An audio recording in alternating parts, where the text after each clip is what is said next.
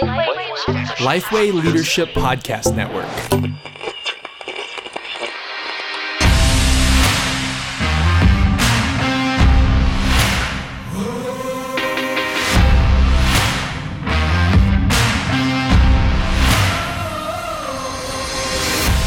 Welcome to Ask Me Anything with JD Greer. And JD, we are continuing And Matt Love. And Yes. we're continuing to roll. We said this at the beginning of season 2. We're really coming out strong with some of these questions. And so I'm just going to get right into this one.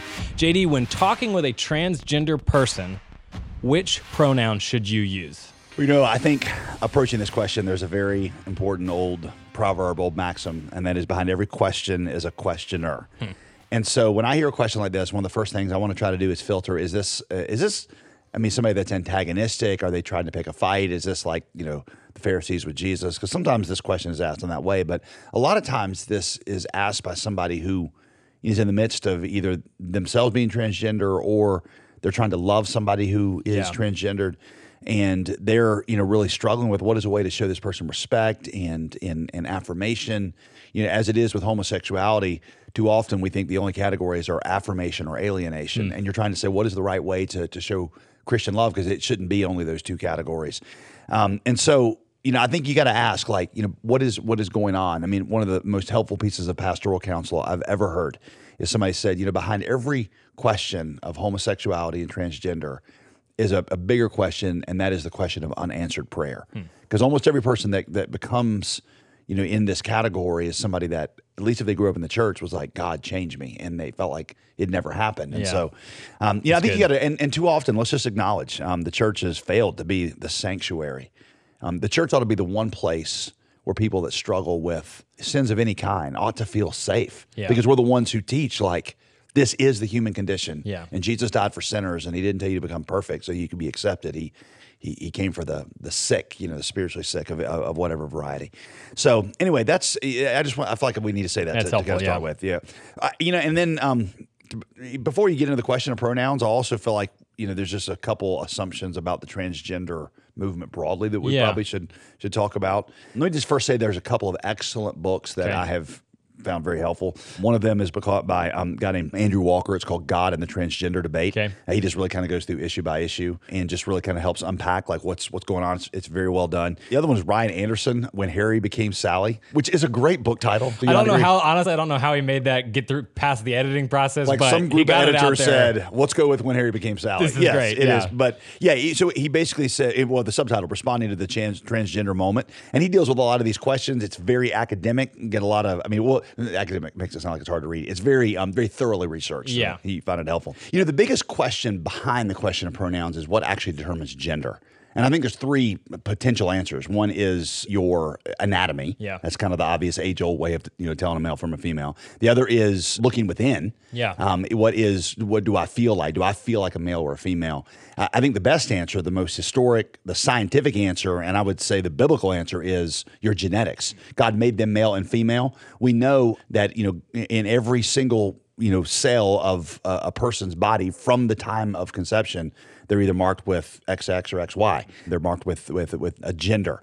And that's not ambiguous at all, and it's clear, and that is the gender that God has declared a person to be, is the one that corresponds to their DNA. Okay, so that's helpful, but obviously, there are situations where it's situations where someone would be, intersexual or they have ambiguous genitalia, things like this that may be abnormal but are part of the thought process. So how do you think through that? Well, let's just say that it's you have to get really technical in this discussion, because it's not as simple as even kind of the way you said it. There's things that are sometimes it's a mutation. It's something that's enlarged that shouldn't be enlarged. Just sort of things like that. And so nobody is really arguing that there's somebody who is that's got like real streams of I'm half male and half female. That's not. It's a different discussion. You can, in the God and the Transgender Debates, that book particularly would just kind of unpack that for you.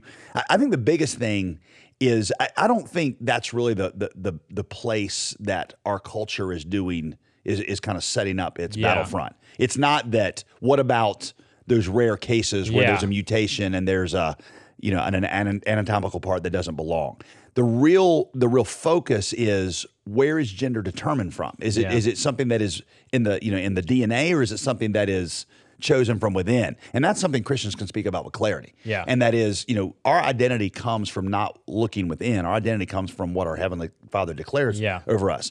That's important at every level of the spiritual life, but it's important in creation itself, because God declares through the DNA, male or female. Yeah. And I am not who I feel like I am who God says I am. Yeah. I mean, Christians, Jeremiah 17 teaches us that our heart is deceitful above all things and desperately wicked, which means the heart is the last place that I want to be looking for my identity. Yeah. Because it will tell me that I'm a failure. It'll tell me I'm an outcast. It may tell me wrong things about what my gender is. You just don't look into the murky, dysfunctional abyss of your heart that is consumed with sin and look for identity. You look to God's word and his creative order. Yeah, so that's really helpful, because it's helpful to understand some of the technical things that are going on, but at the end of the day, we have to know, where is this conversation in the culture actually happening? And right now it's happening more on that identity, how do I feel level, not on some of these other things. Right. But here's the thing.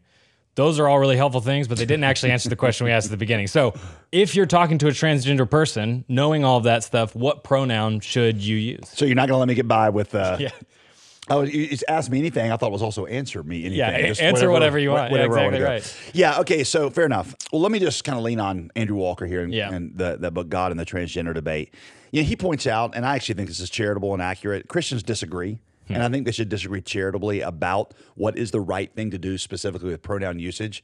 Some people on one side are going to say, hey, we got to tell the truth. And the truth is this person is male or female. So I would be lying if I called somebody who was female identified as male. There's others that say, well, look, as a courtesy, you should refer to a transgender person by their preferred pronoun. And it's sort of a generosity of spirit kind of approach. And you see evidence in the Bible of that. And so you kind of got the arguments that I've heard go basically along those two lines. Is it a generosity of spirit, or is it telling the truth?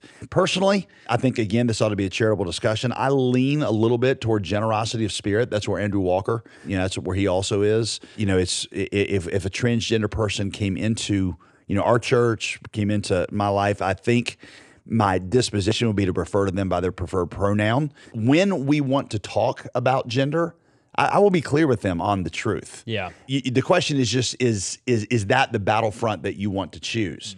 I do think, and Andrew Walker points this out, I got another guy named Preston Sprinkle, had some good thoughts on this, that you do see in the Bible this kind of evidence of generosity and accommodation of spirit in simple things like, when they refer to different gods in the Old Testament. I mean, we know there's only one God.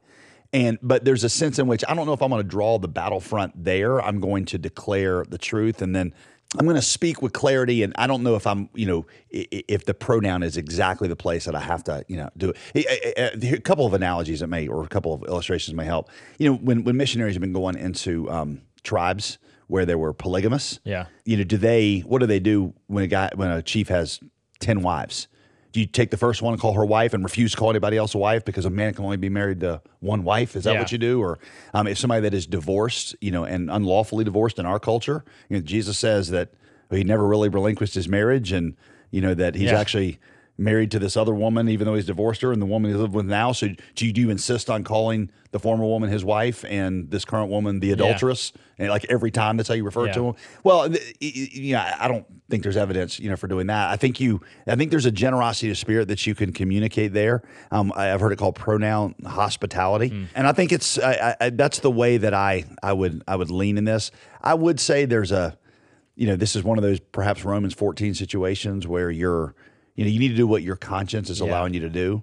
And if you just really feel like I can't, then I love what Andrew Walker says. He says it's probably best to just avoid using a pronoun altogether. Yeah. He said, even though it sounds weird. He said, but you're not the one that created the weird situation. Yeah. So you just use their name. So and every time you would say he, I would say, and so that's what, and I'd use their proper name. That's what Matt said. That's what, so, and use the name that they've chosen for themselves and avoid pronouns altogether. I think that's probably the most practical way of dealing with it. That avoids both the confusion of affirming and also tries to treat them with respect. But again, I think Christians ought to be charitable in how they approach this. I don't think there's a definitive once for all time right and wrong answer. And that generosity of spirit towards the person you're talking to can be true regardless of where you end up landing. But how we're talking to people should always come from that heart. And to your point, that's good. We should be generous of spirit, regardless of where you answer this. Yeah. We should be generous of spirit. And two, we should tell the truth. Yeah.